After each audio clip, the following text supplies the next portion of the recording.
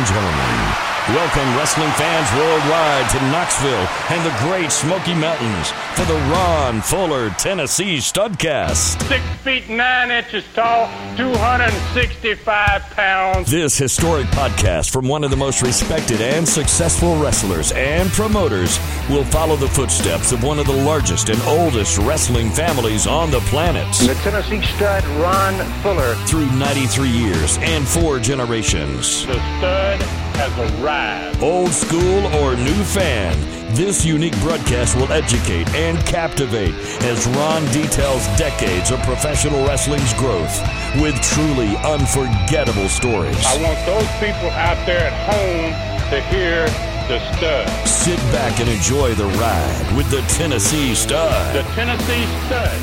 You will learn that name. You will remember it. And now, the Stud is here. Please welcome the creator of the popular 605 podcast and the president of the Arcadian Vanguard Podcast Network, your co-host, the great Ryan Last.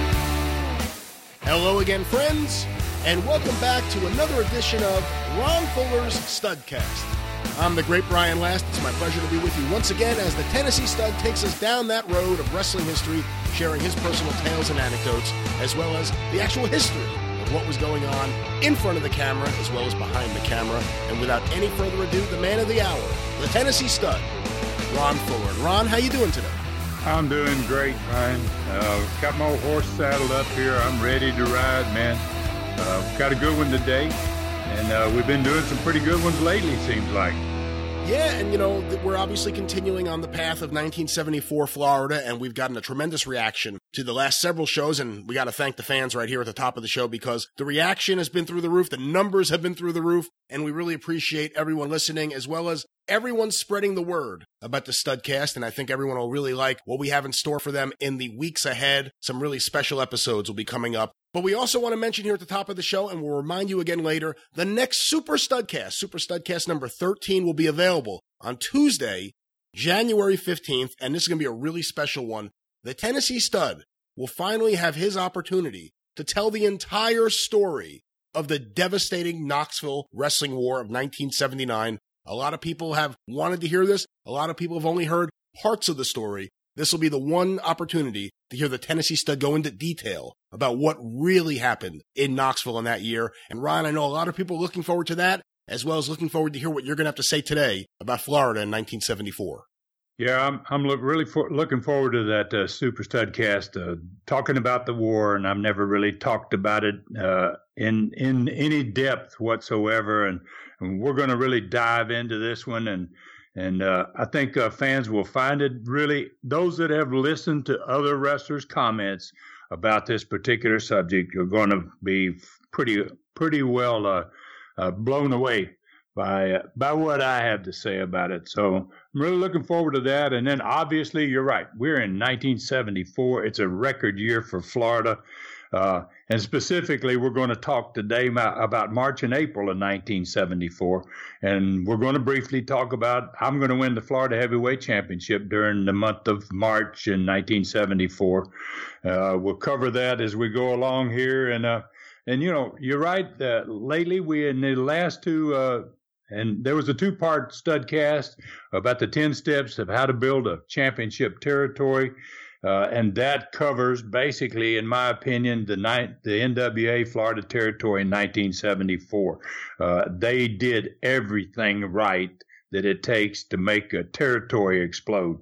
And it was obviously their biggest year ever at the box office. And I guess, in my opinion, those explanations about that 2-part Studcast is just how they got it done there during 1974. So let's just jump right into it, Brian. I want to talk talent first. I mean, and talent it's a game changer in every sport. It doesn't make any difference if it's football, basketball, hockey, baseball, wrestling.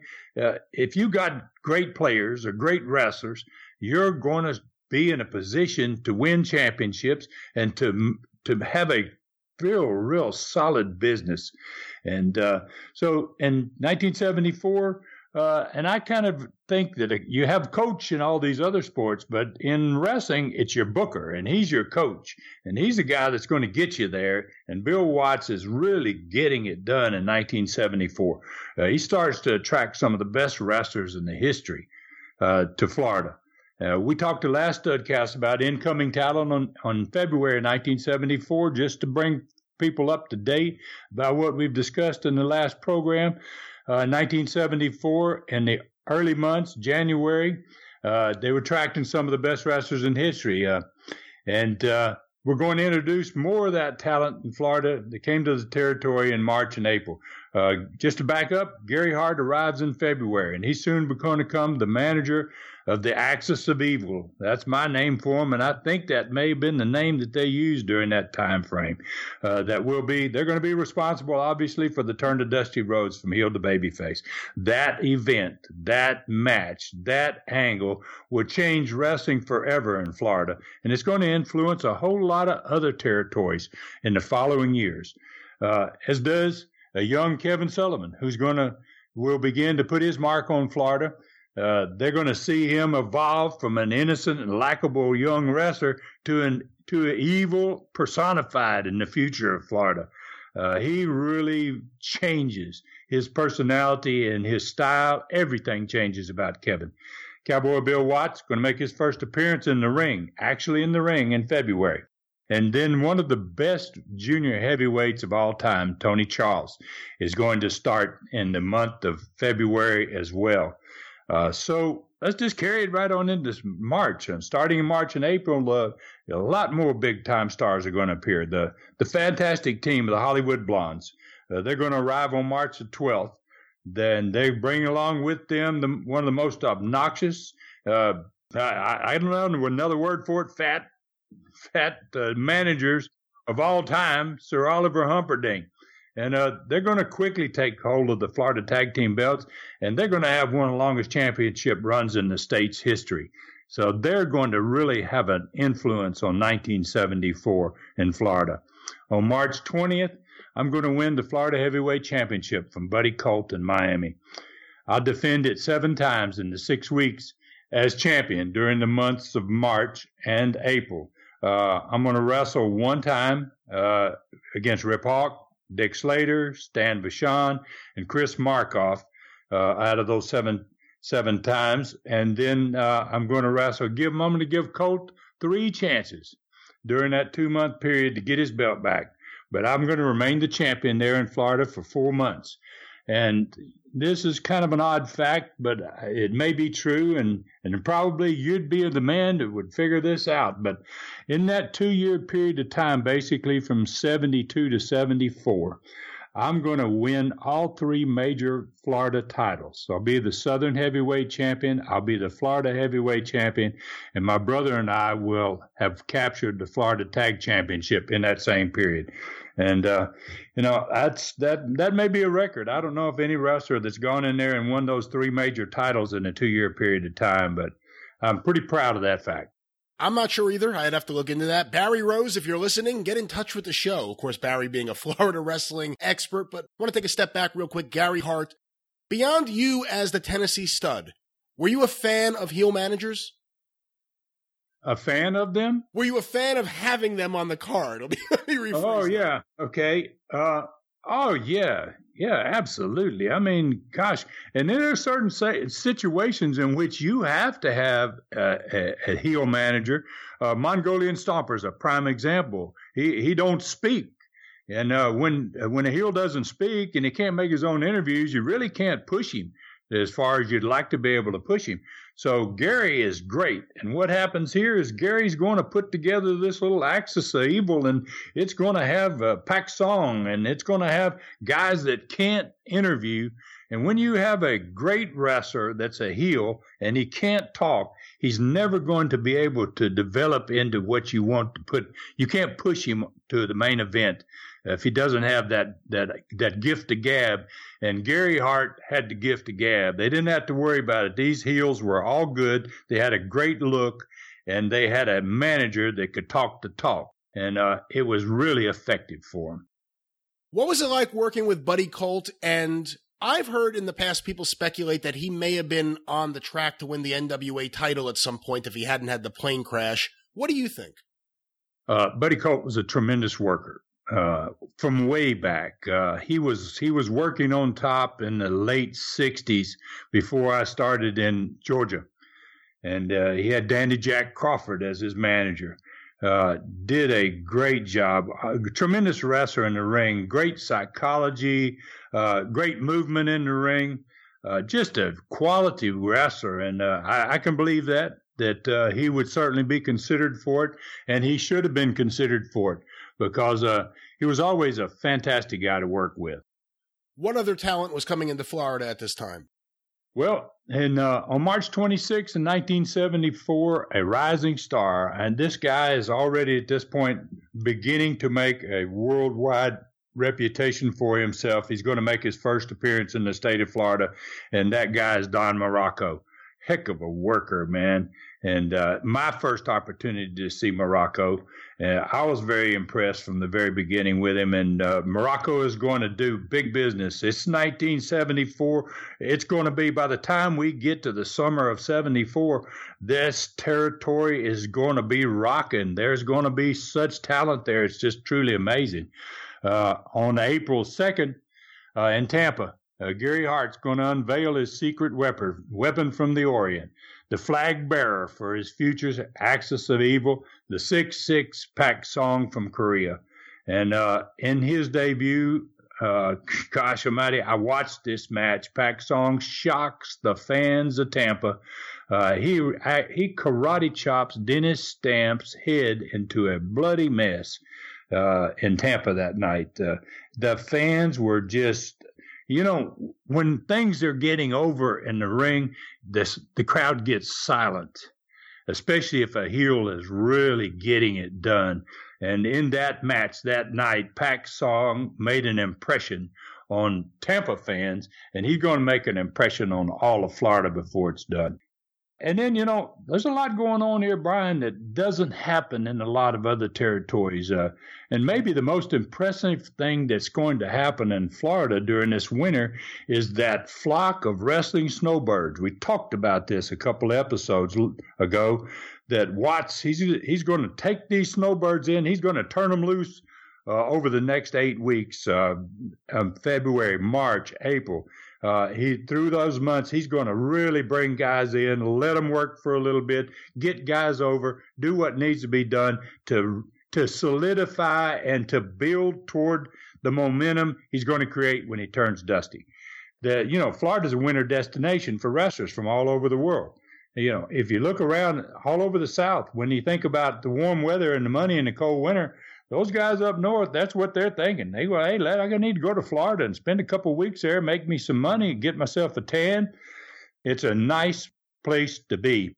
But that winter in 1974, it brought this to the state, the Sunshine State, this migration, and maybe the best migration in its history of snowbirds. And Watts knows how to use them, man. He really puts them in the right position. Some are going to work main events. Some of them are going to work early matches. But everybody is going to get somebody over, and they're going to add a lot of excitement to the ring and to the box office, too.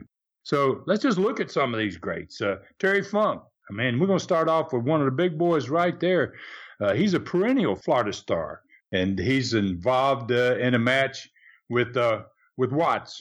And Dusty's going to come down and cause him to lose to Bill Watts. Maybe a little tease there for what's going to happen with Dusty a few weeks down the road. But Dusty is bona fide heel at this point. When Terry comes back again, and Terry's not going to come back again until June of 1974, and he's going to find it a different down thing there, because Dusty is a huge superstar babyface then, and Terry is going to be darn sure the ones that's going to get the boos from the fans is going to be Terry, and Dusty is the monster superstar at that point.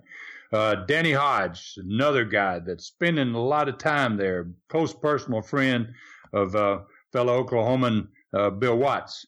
And, he's going to spend basically off and on about 5 weeks there. And he's there to do several things, I think. He's there to support his friend, Bill Watts. He's there, obviously, to impress wrestling fans, and gosh almighty, Danny Hodge was an impressive guy. He's going to soak up some of that Florida sunshine, and he's going to fill his pockets with the proceeds of a growing box office every night because business is starting to boom. It was my first time seeing another guy named Billy Robinson, a friend of another fellow Englishman, Tony Charles, who is the newest member of the regular crew at this point. I think they're pretty close friends, and they probably spend a lot of time, Billy, hanging out with him. Billy Robinson impresses me. The fans got a look at his shooting style. He's there about 2 weeks, and he obviously enjoyed the weather. It had a smiling face, great guy, great attitude. Really impressed with Billy Robinson. Ole Anderson, he's certainly no stranger to Florida. He's been there at this point many, many times, and he's certainly not well liked by the fans. He spends about a week there this time, and he's making all the boys in the dressing room absolutely miserable, as only Ole can do. Because Ole has a way about him in the dressing room where it's almost like he's doing a heel interview, just being there, So that's his experience. Just to being in a dressing room with Ole, much less being in the ring with Ole, is an experience. Harley comes through. He comes through for 1 week. He gets sunburned, which I'd never seen him sunburned. It's pretty easy for him because his skin was so white to get sunburned, and I really think he's still trying to recover from his recent stint as a world champion before he drops the 10 pounds of gold to Jack Briscoe.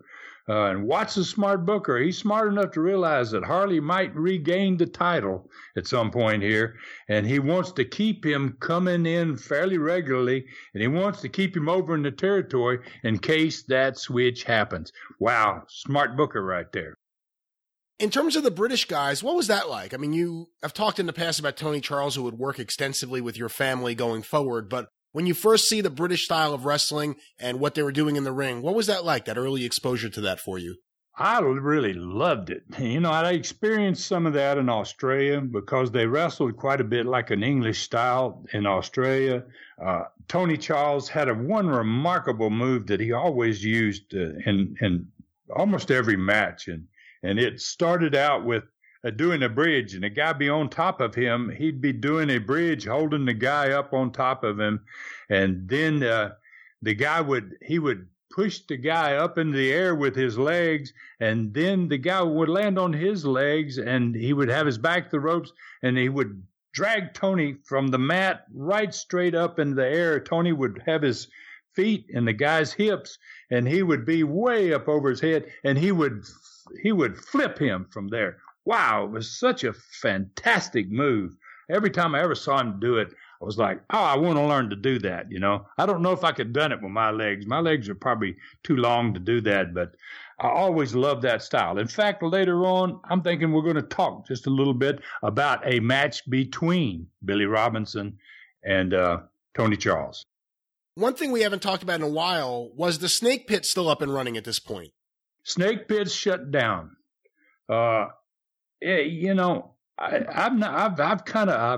gone away from the Snake Pit in 1971. They put me into West Palm, and I'm really not on top of what's going on there in the Sportatorium anymore because I live in another city.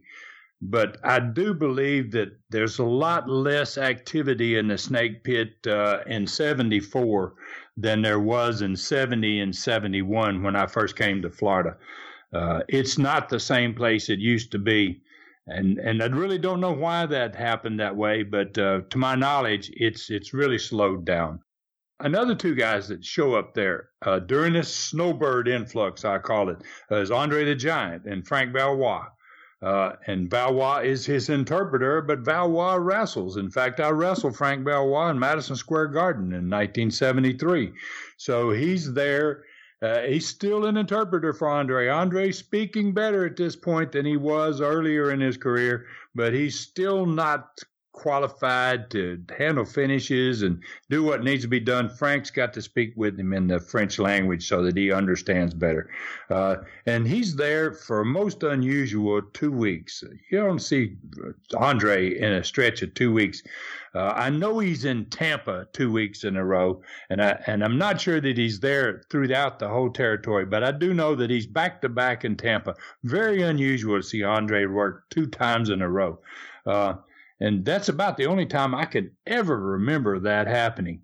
And Vince Sr., I got to figure, must be pushing him really hard. And maybe Vince has a thought that, he's doing Andre a favor. I'm going to send him down there to Florida and leave him there for 2 weeks because it's winter and because it's nice down there and Andre will like it.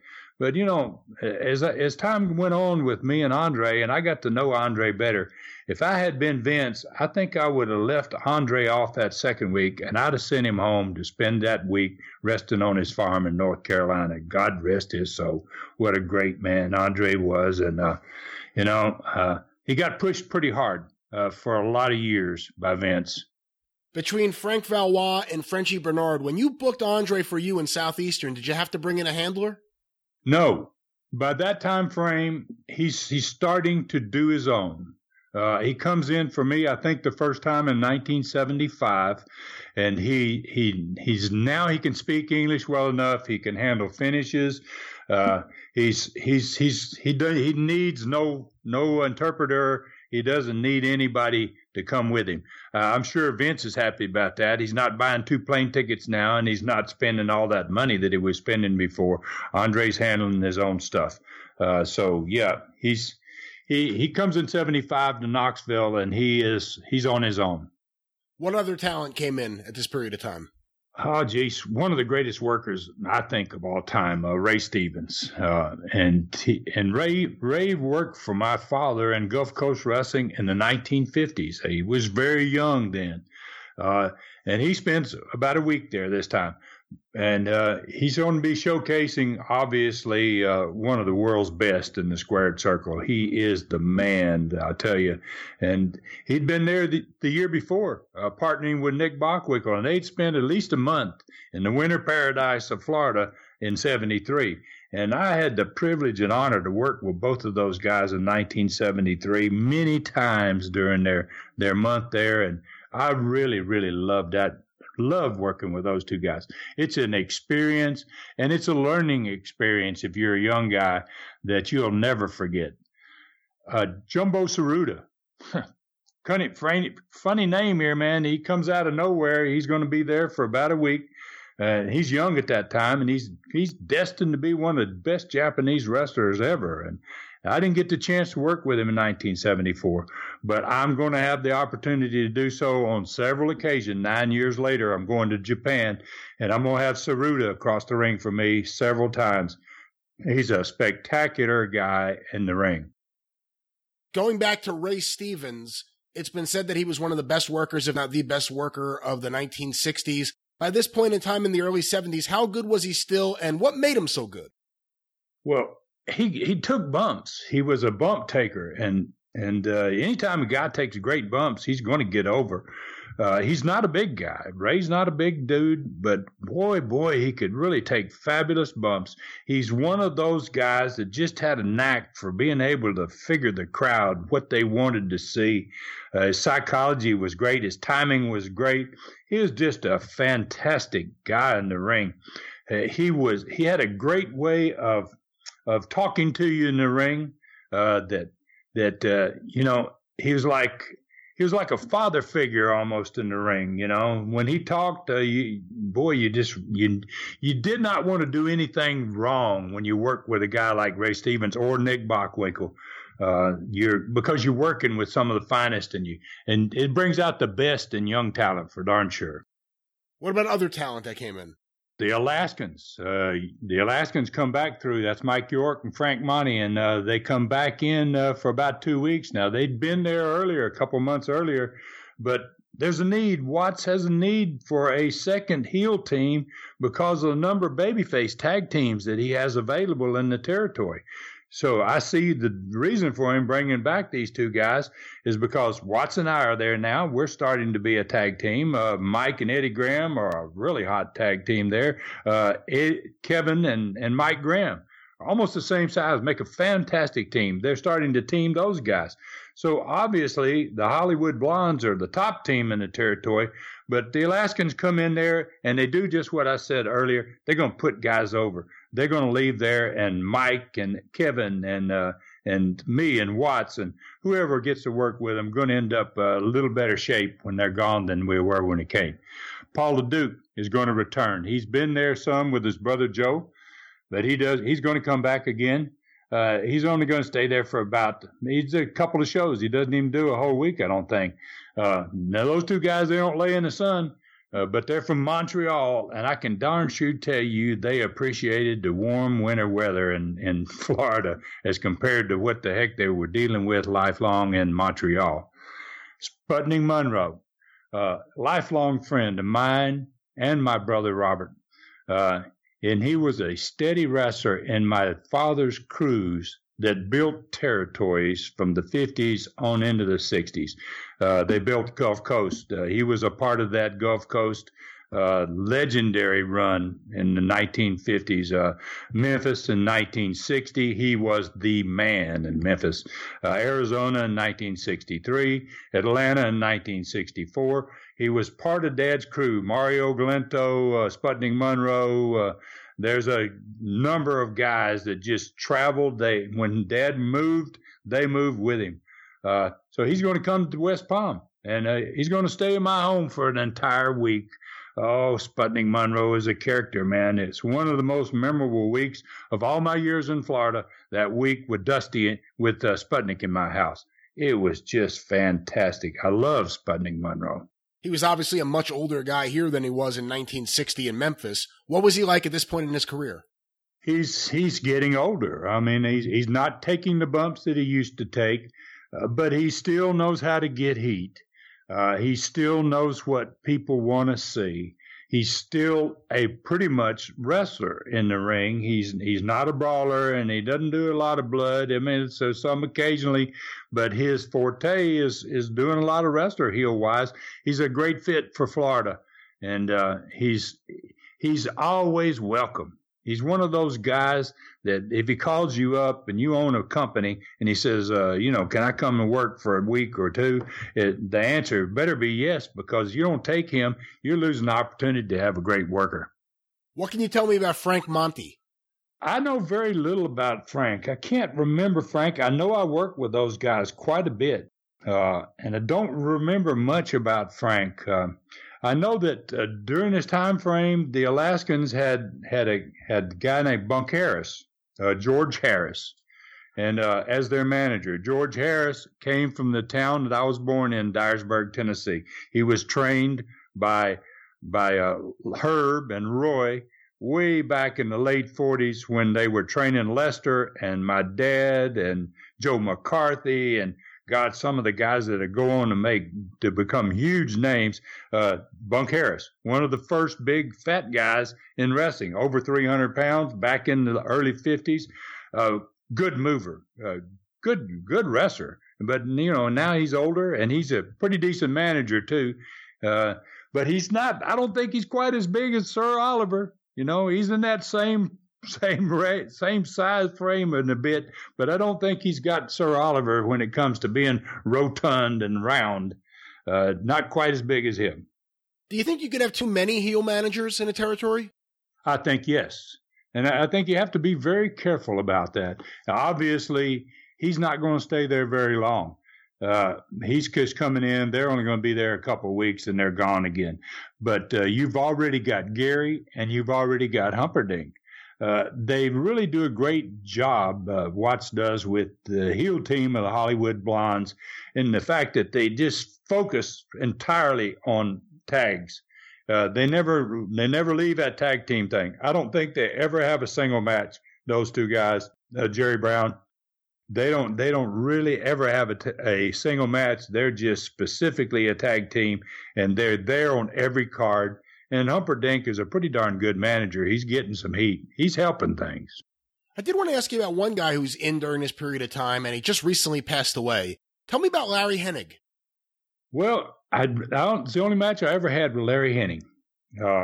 Big guy, pretty darn talented at that point, young, about like I am. And, I really enjoyed working with him. He's a good mover. He had real skills. I guess he's probably from, I assume he's up there. I always thought he came somewhere out of the AWA, somewhere up there in Gagne's territory, probably. Yeah. And a lot of those guys that come out of that Minneapolis area up there are darn good wrestlers. And it's very similar what went on the AWA as to what Florida did when it was compared to wrestling, the quality of wrestlers that were there. They had a lot of them in Florida, and they always had a lot of them in Burns territory. We will return with more of the Studcast after this word right now. Our new Lost Territory Southeastern and Continental 5 DVD collection features more than 66 matches from the glory days of wrestling. For just $39.99 with free shipping at tnstud.com. You unlock 12 plus hours of legendary stars with Gordon Solie, the Fullers, the Armstrongs, Andre the Giant, a young Hulk Hogan, and Shawn Michaels, and many more, plus 1970s bonus matches and a present-day interview with the Stud on all 5 DVDs. Own your piece of the past today at tnstud.com. Click Stud Store. Join the Stud on Tuesday, January 15th for the long-awaited release of the 3-hour Super Studcast number 13, the devastating Knoxville Wrestling War of 1979 at tnstud.com or patreon.com/Studcast. There you hear it once again. The Lost Territory DVD, Southeastern and Continental, the Lost Territory, available right now at tnstud.com, as well as the upcoming Super Studcast number 13, the devastating Knoxville Wrestling War of 1979, available on Tuesday, January 15th, also at tnstud.com or patreon.com/Studcast. More information later on in the show. But Ron, let's return to Florida, 1974. You gave us an overview of the talent, but let's talk a little bit more specific, the specific matches that were happening during this period of time. Okay, yeah, I think I've kind of picked some matches out here that happened during the course of March and April in 1974 that kind of set the tone for what's going to happen. One of them's on 3-5. It's a beard versus mask match. Strange little deal there. You've got Super Texan wrestling against Joe LeDuc. Joe LeDuc doesn't have much hair, so it's Joe's putting up his beard, and Joe loved his beard. I'm great friends with Joe, and Joe really, to lose his beard would have been worse than losing his hair. And obviously, Joe's going to win this match, and the Super Texan is going to turn out to be a guy named Dennis McCord at that point. But Dennis McCord is going to morph into Austin Idol. And pretty darn good match there. Joe's style is a little difficult to work with sometimes for some guys. Austin, at that point, is not a real skilled wrestler in the ring, but Joe doesn't do a whole lot of wrestling either. They had a pretty darn decent match. I was really surprised to watch that match. On 3/12, on March the 12th, 74, there's a Southern title match, Southern title versus Hair. And it's Dusty against Joe LeDuc. Now, Dusty and Joe LeDuc are working a program here that just goes on week after week after week. Cage matches, lights out, every type of match. And this one is for the Southern title. And obviously, Joe is not putting up his hair because he doesn't have any hair. So Dusty is the champion here. And then there's Joe, who's putting up his belt, and Dusty's putting up his hair. Needless to say, Big Dust is not going to chop that hair off, especially about this time, because things are going to change and really happen for him. So Dusty's going to win that match. In March, 26th of March, Cowboy Bill Watts is going to wrestle Terry Funk in the main event. And Dusty is going to get involved in this match. He's going to go down and actually cost Terry to lose. Now, a lot of things happen in this match. Watts is there. He's not been there that long. He gets himself a win over a quality opponent like Terry Funk is. Dusty and Terry have been involved in this little back and forth in Florida for a long, long time.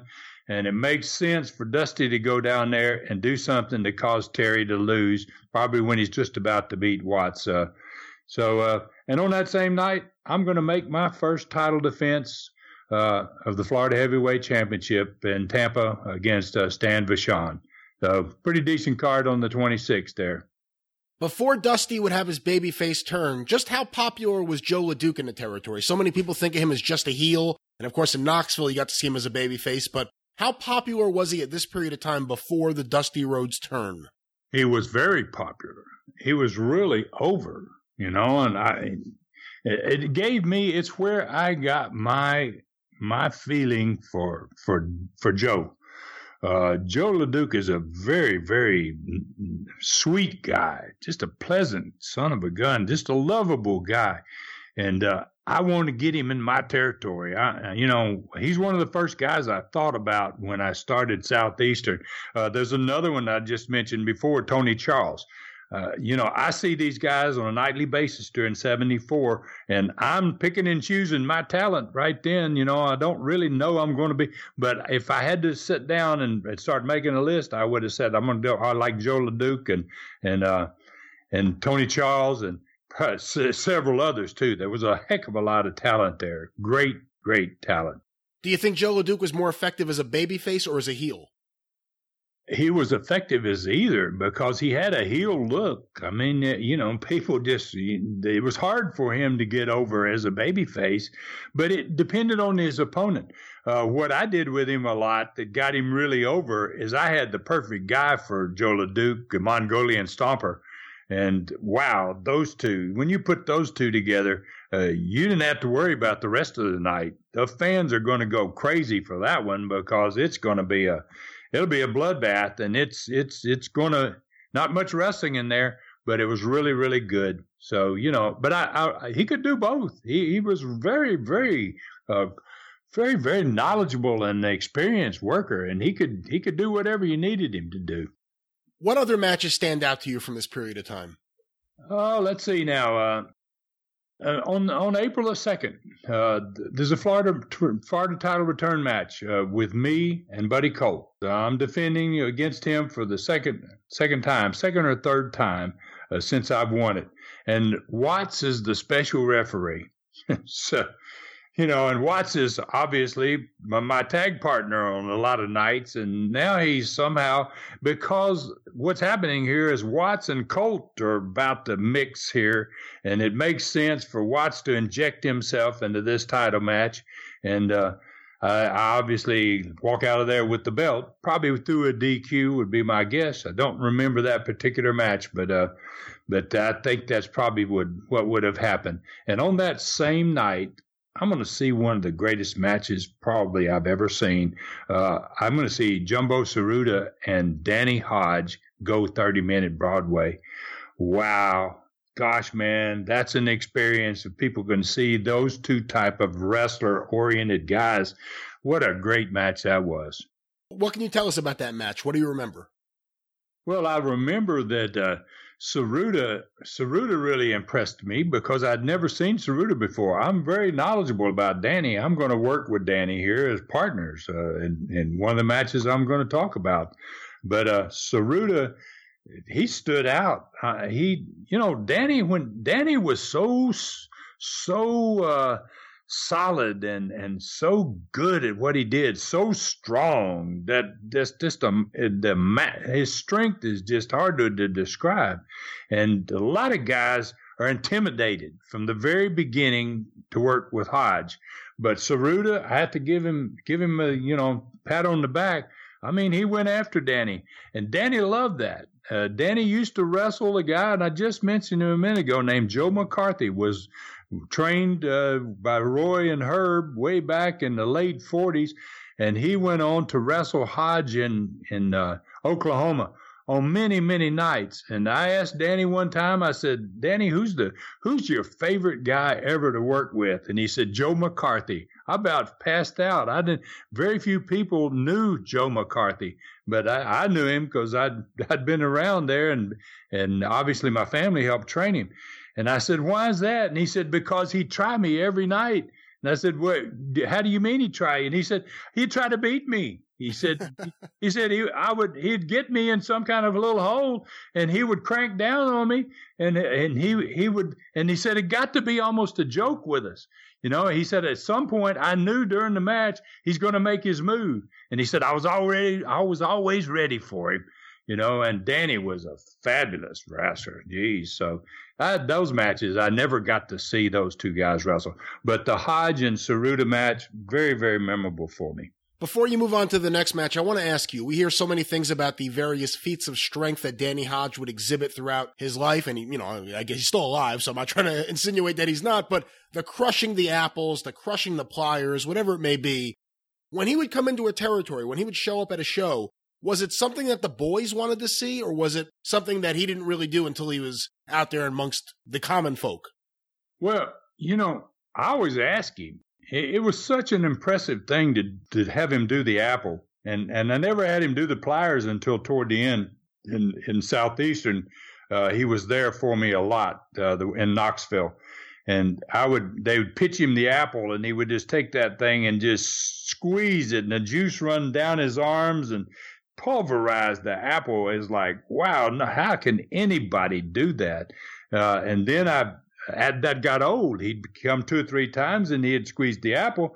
And I asked him, what else can you do? And he said, you got any steel wire pliers? Find me some steel wire pliers. And I went in the television studio and borrowed them from a guy that was an engineer there or whatever. And he said, yeah, be careful with these, though. He goes, they're brand new. And I said, oh, okay. I didn't know what Danny's going to do with them. I'd never seen him do that. And I brought the pliers back and gave them to Les Thatcher and put him on the set and sent Danny out there. And then Les said, we hear that you can do something with the pliers. And Danny took those pliers and pow! I mean, he broke those handles out of those pliers. Hot dog, it was just unbelievable.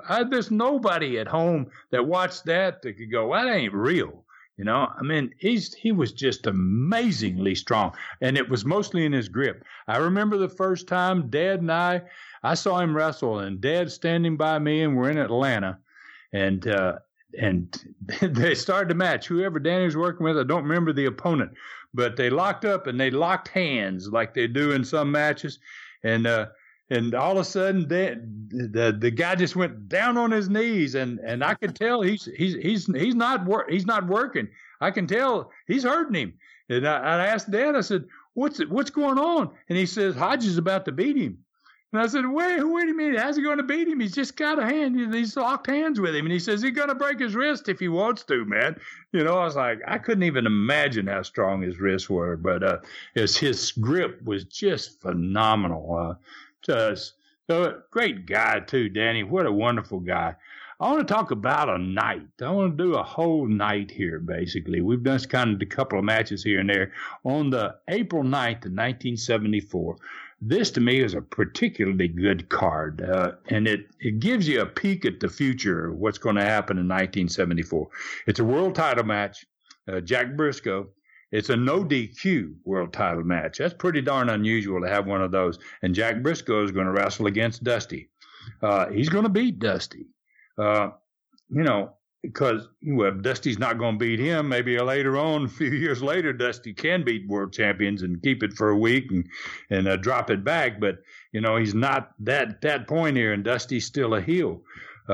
Great match.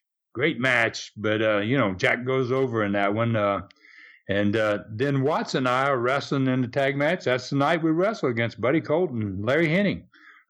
Great tag match, super tag match. The match right before us is Don Morocco against Harley Race in a 30-minute draw. Wow. I watch that match, and I'm going to the ring thinking, well, wow, man, that's a heck of a match. And they had to follow Pac Song, managed by Gary Hart, against Dick Slater. Not too bad a match right there either. And the opening match on that card is Kevin Sullivan against Steve Kern. And Steve's going to go on to be a great worker. Kevin is already pretty much there. What a card that is. And there's 2 more matches on that card I didn't even mention. That, to me, when you look at that type of card, you say, wow, they're going to draw some money in that territory. They got to be doing good. And what's really amazing about 1974 is, as good as these cards are, and as good as this talent is, and as big as the crowds are, it's nothing compared to what's going to happen the next Studcast. We're going to talk about it the next Studcast, Dusty turning babyface. And these big crowds we're having in March and April of 74, there's something else. But wow, the roof is going to go off every building when Dusty turns. Before we move forward, let me ask you right now, Ron, when you're teaming up with Bill Watts in this case, but when you're teaming up with the Booker, is it at all intimidating knowing that your boss, for lack of a better term, is on the apron there watching everything? And in this specific case with Bill Watts, did he ever pick things apart when you guys got back to the locker room after one of these matches? Watts, a lot of people didn't get along so well with Bill. They didn't know how to take Bill. I had a great relationship with Bill. We never had a cross word. Bill didn't spend a lot of time telling me how to work. Bill had a feeling for what kind of worker I was, and he used me very well. And when we went out there, I realized I'm a young guy. I'm younger than Bill, and I'm younger than everybody I'm wrestling against most of the time. So it's my job to give Bill the hot tag. And I know that, and Bill knows that, and, I'd be a fool to be in there like you're talking about. He's the boss, and have him expect to do the selling and give me a hot tag as a young guy. I know my role, basically, when I'm working with Watts. And Bill always treated me wonderfully, never had anything bad to say about something that I did in the match. And I was always on my toes. I mean, I worked extra hard in those matches because I'm working with the boss, basically. And that's a good point. This is the period of time, mid-April 1974, where Andre came in, correct? Yeah, Andre's there. He's there back and forth. They're using him quite a bit. And I think it's because Watts really appreciates Andre's ability to put asses in the seats. And he's building a territory here. He's building a crew. He's working toward a goal of just exploding this business.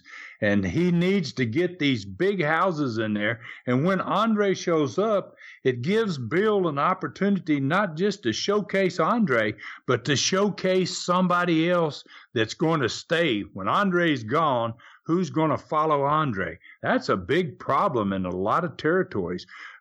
People never figured out how to follow Andre.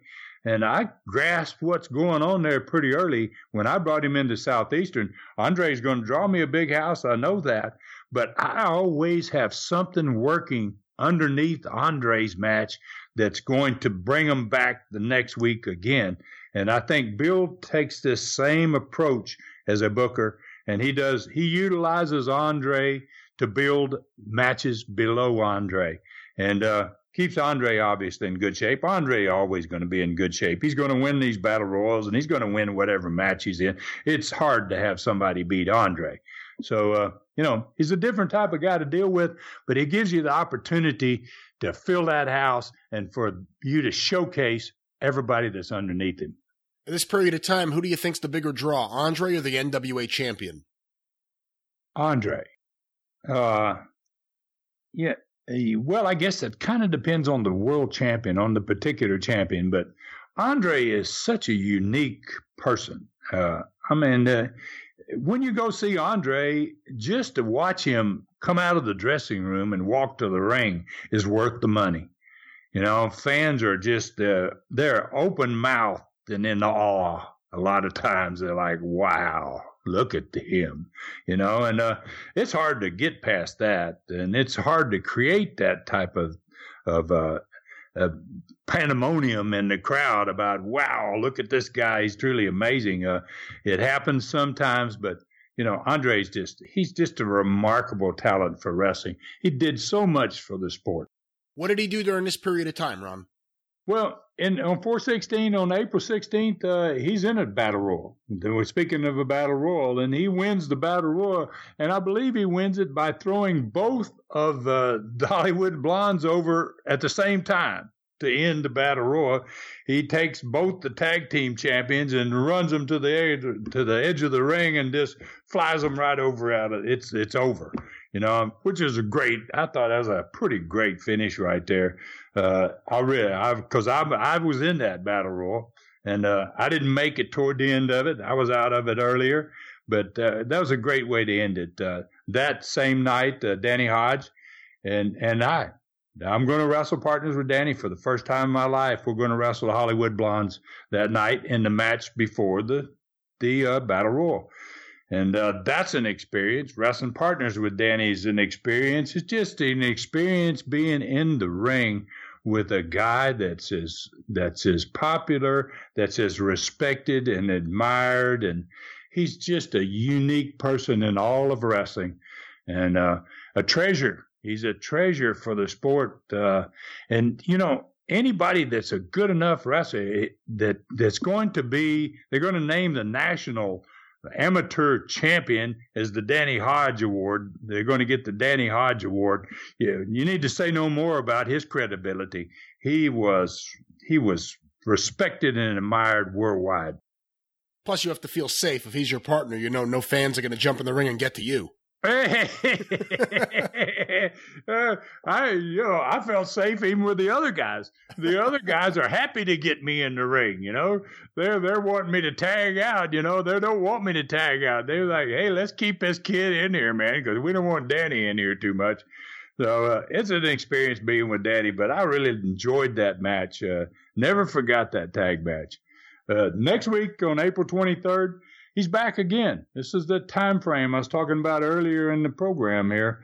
He's back again, and he's going to be a partner. He's not going to be in a battle royal. He's in a battle royal the week before, but he comes back, and he's going to be partners with Don Morocco. And they're going to wrestle against Dusty Rhodes and Ole Anderson. Wow. Pretty good deal right there, man. That's a good way to follow Andre again. You come out of that battle royal, and now you throw him in with a pretty decent partner. Morocco's there. He's starting to really get over, and this is a great way to push him. And you're going to put Dusty out there and Ole Anderson. And actually, Dusty Rhodes and Ole Anderson make a pretty darn decent team. They are really a lot alike in the way they work. And that's a great match right there. Joe LeDuc and I, Joe LeDuc and me, my first time to ever wrestle partners with Joe LeDuc. We're going to wrestle against Pak Song and Tosh Togo. And this is my first opportunity to wrestle Pak Song. That's an eye-opening night. It's really a good night for me as a young guy, man. You're in there with an old veteran like Joe LeDuc. You're going to wrestle one of the best Oriental wrestlers out there with Pak Song, and Tosh Togo is not a slouch himself. And that night, one of the opening matches, and I threw this one in here, was Billy Robinson against Tony Charles. Wow. I can't say enough about that. What a fantastic match they had. Just really, really great. And they did a lot of those moves that we talked about earlier, those English type of moves that fans didn't get an opportunity to see. And I'd never seen some of them myself. When you go to a town and you're going to wrestle and you don't remember who's on the card, and you get a program and you sit in the dressing room and you start looking at it and you see Billy Robinson and Tony Charles, and wow, if you don't go out there and watch that, you're not a wrestler. What the hell's wrong with you, man? Because those guys are going to do something you've never seen, and you may want to try to emulate it someday and use it yourself. During this period of time, how often are you able to, and how often do you watch an entire show? I don't watch usually the entire show. I mean, there are certain time frames when you have to be in the dressing room to talk business, and you're going to miss that match. But I was in that mode of where I regularly got the program. I insisted, and sometimes I'd have to tell guys to go get me one. I'd tell the promoter or some kid that's hanging out there, hey, go get me a program. Because I wanted to watch. I didn't watch all of those all of the matches, but there were always, and during this time frame, at least one, sometimes two matches that if I had a pin, I would have checked them off. This is my two right here, and that Billy Robinson and Tony Charles, that was a definite pin right there. Wow, we're going to watch this one. But yeah, it was happening. Things were just fantastic. Matches were all great. The reaction of the crowds, it's one of those things where we reached a point in Southeastern where it was like this, where every match is meaningful. And every night, Continental was the same way. There's several different points where every match you're going to get those major pops, and those people are going to leave and go home. They're going to be actually drained to where they're going to have sore throats the next day, and they've just seen it all. They've immersed themselves in what's happening during the entire night, and it's just a great thing to see wrestling done that way. They'll never do it that way again. It's a shame. You mentioned working against Pak Song in that tag team match. We've talked a little bit about him in the past. What was he like in the ring, and how was it working with him? Well, he's very similar to Baba. He's long and lanky. He's got the big head. His style is a little different than Baba, but they're both kind of slow. They're not my style. I'm trying to be a wrestler, and I'm trying to move quickly and do the. Pak Song was the big chop. That was his big deal, was his chop, and boy, they got it over great in Florida. They, a lot of chops led to a lot of blood, and that really got him over. And then it's pretty much the same with Baba. Baba's hard to work with. Baba doesn't do a whole lot of good wrestling moves, and the foot to the face. There's a few things that you're going to get, but it's harder to work with a Pak Song and a Baba than it is a Saruta, as an example, who's a mover and gets up and down and all that stuff. But that fit my style better. As we are going through these shows from March and April of 74 in Tampa, obviously there's one more show left, the last show of April 30th in Tampa. Yes, and this is the last one of April. This one is going to be Don Morocco, main event, and Billy Robinson against Ray Stevens and Dusty Rhodes. Oh, boy, I love that, man. Those last two names there, and that's one of those that's on my check. I've checked that one. I'm going to watch this boy right here because I want to see Robinson work with Stevens and Rhodes, especially Stevens. I want to see what Billy Robinson and Ray Stevens are going to do. That's a great match right there. Buddy Colt's going to work that same night with Bill Watts. Pak Song is going to be managed by Gary Hart, and he's going to be working against Joe LeDuc. Pretty decent match. Gary makes matches. Gary is a great manager. He has great timing, and he has a feel for when to do something and when to not do something. And that's so important when you're a manager. And you watch the great managers work. They can take a slow match and pick it up. They kind of like having a great referee in that ring that can somehow influence what's going to happen in there. Florida tag title that match that night. I wrestle and defend the tag title against Tosh Togo, and there's three other matches on that card. It's just hard to overemphasize what's happening in Florida at this point. I'd never been in a territory like it. I'd never seen it before. And I may be honest with you, once Dusty makes the turn, I don't know that I will ever again be in a territory that lights up like it's going to light up. And just be a part of it and to see it, it helps me. It helps me greatly when I start my own company because I want to to emulate what's happening in Florida in 74. I want to get those fans so into my talent and so into my angles and so into my programs that they're just, they can't wait for their night when the bell's going to ring again. And they're doing it in there. And I'm going to take some of that with me when I go to Southeastern and start my own company. Ray Stevens has teamed up with Dusty here. Obviously, you mentioned that Ray Stevens was a great bump taker.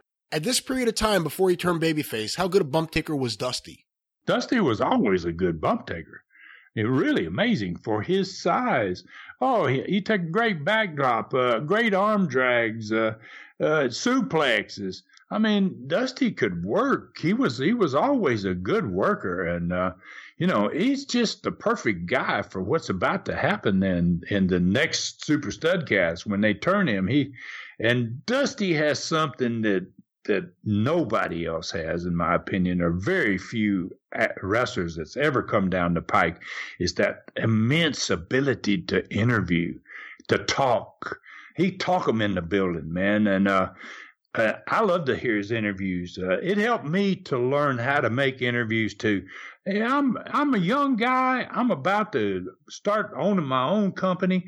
This is a perfect place for me to be in this time frame. I'm seeing some of the greatest interviewers. I'm seeing some of the greatest workers. We've just talked about them in this program right here. I mean, you could go through the list. It's pretty much endless. Wow, you go. I'm getting all this, and I'm just.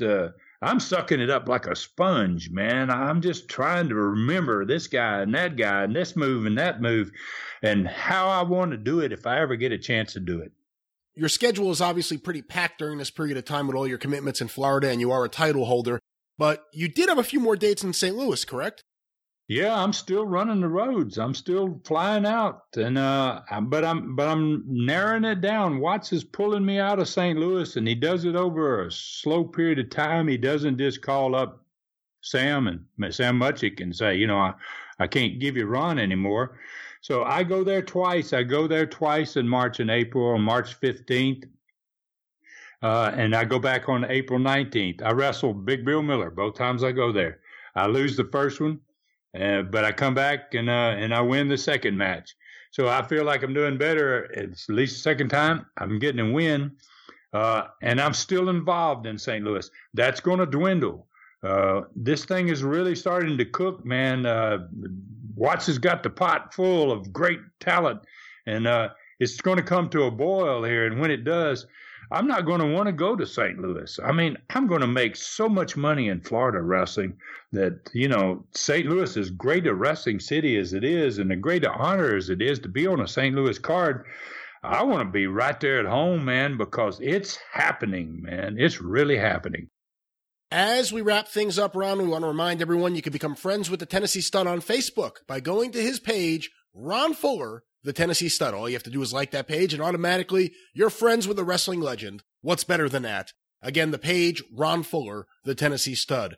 You can follow the Tennessee Stud on Instagram and Twitter at Ron Fuller Welch. You can follow me on Twitter at Great Brian Last. You can hear me on the 605 Super Podcast at 605pod.com, or available wherever it is that you find your favorite podcasts, classic wrestling talk and wrestling humor, the 605 Super Podcast.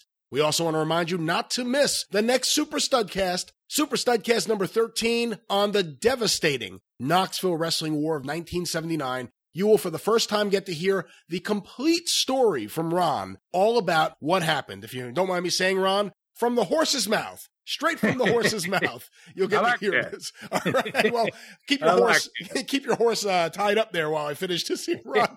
But we also want to remind you, of course, that you can get the Super Studcast at tnstud.com or patreon.com/studcast. And once again, thank you so much to all the patrons of this show. We really do appreciate you supporting this show and helping us continue with the fine shows that you've been hearing, both in the regular Studcast and the Super Studcast. Thank you to everyone who's been supporting the show.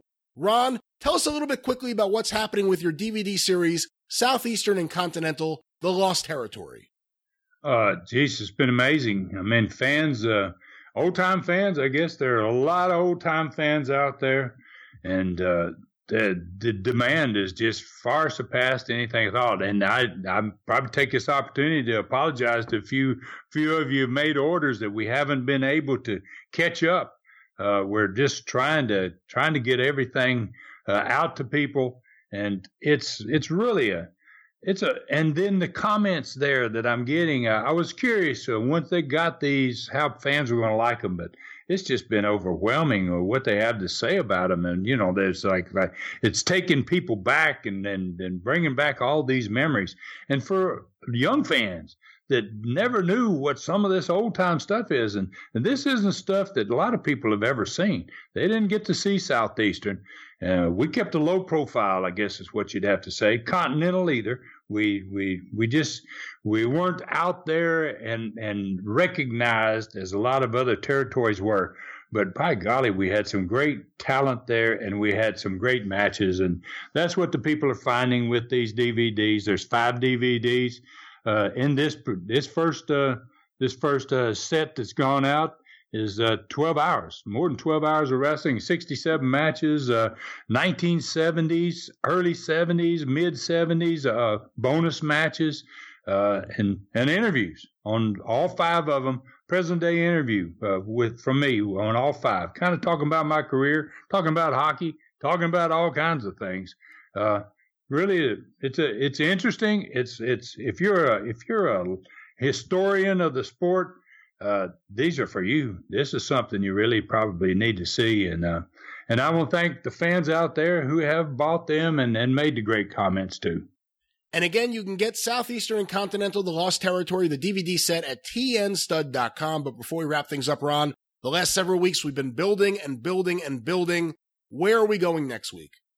Well, as we've kind of already led them to believe here, we're going to the match. We're going to the actual match in which it all goes down from. And we're next week I'll hope to have a link for fans so that they can actually go and see this match. It's out there now. In fact, I saw it myself last week. It was wonderful, and gosh, it brought back memories for me. It's going to be Dusty Rhodes, going to be the hottest babyface maybe in the history of Florida wrestling, undoubtedly, I guess you'd have to say. And I'm going to do something special. Because this is a special show next week. It's going to encompass one of the great events that happen in wrestling. I'm going to bring the booker on the show live, the guy that put it together, the guy that was responsible for it, the guy that's done all of these things right in 1974 to make Florida a championship territory, to rock its world, to sell them out night after night after night. I'm going to bring on the cowboy himself, Bill Watts, going to be on, and I'm going to let him tell people how he put it together. That sounds like a heck of a show. I can't wait to record that one, and I'm sure the listeners can't wait to hear it. But until then, Ron Fuller Studcast is a production of the Arcadian Vanguard Podcast Network. For the Tennessee Stud Ron Fuller, I'm the great Brian Last. The story continues next week. Thanks for joining us today for this historic Studcast. The true story continues next week. So full Nelson your friends and point them in our direction for another ride with the Tennessee Stud. 1, 2, 3. This is David Summers saying so long from the Great Smoky Mountains.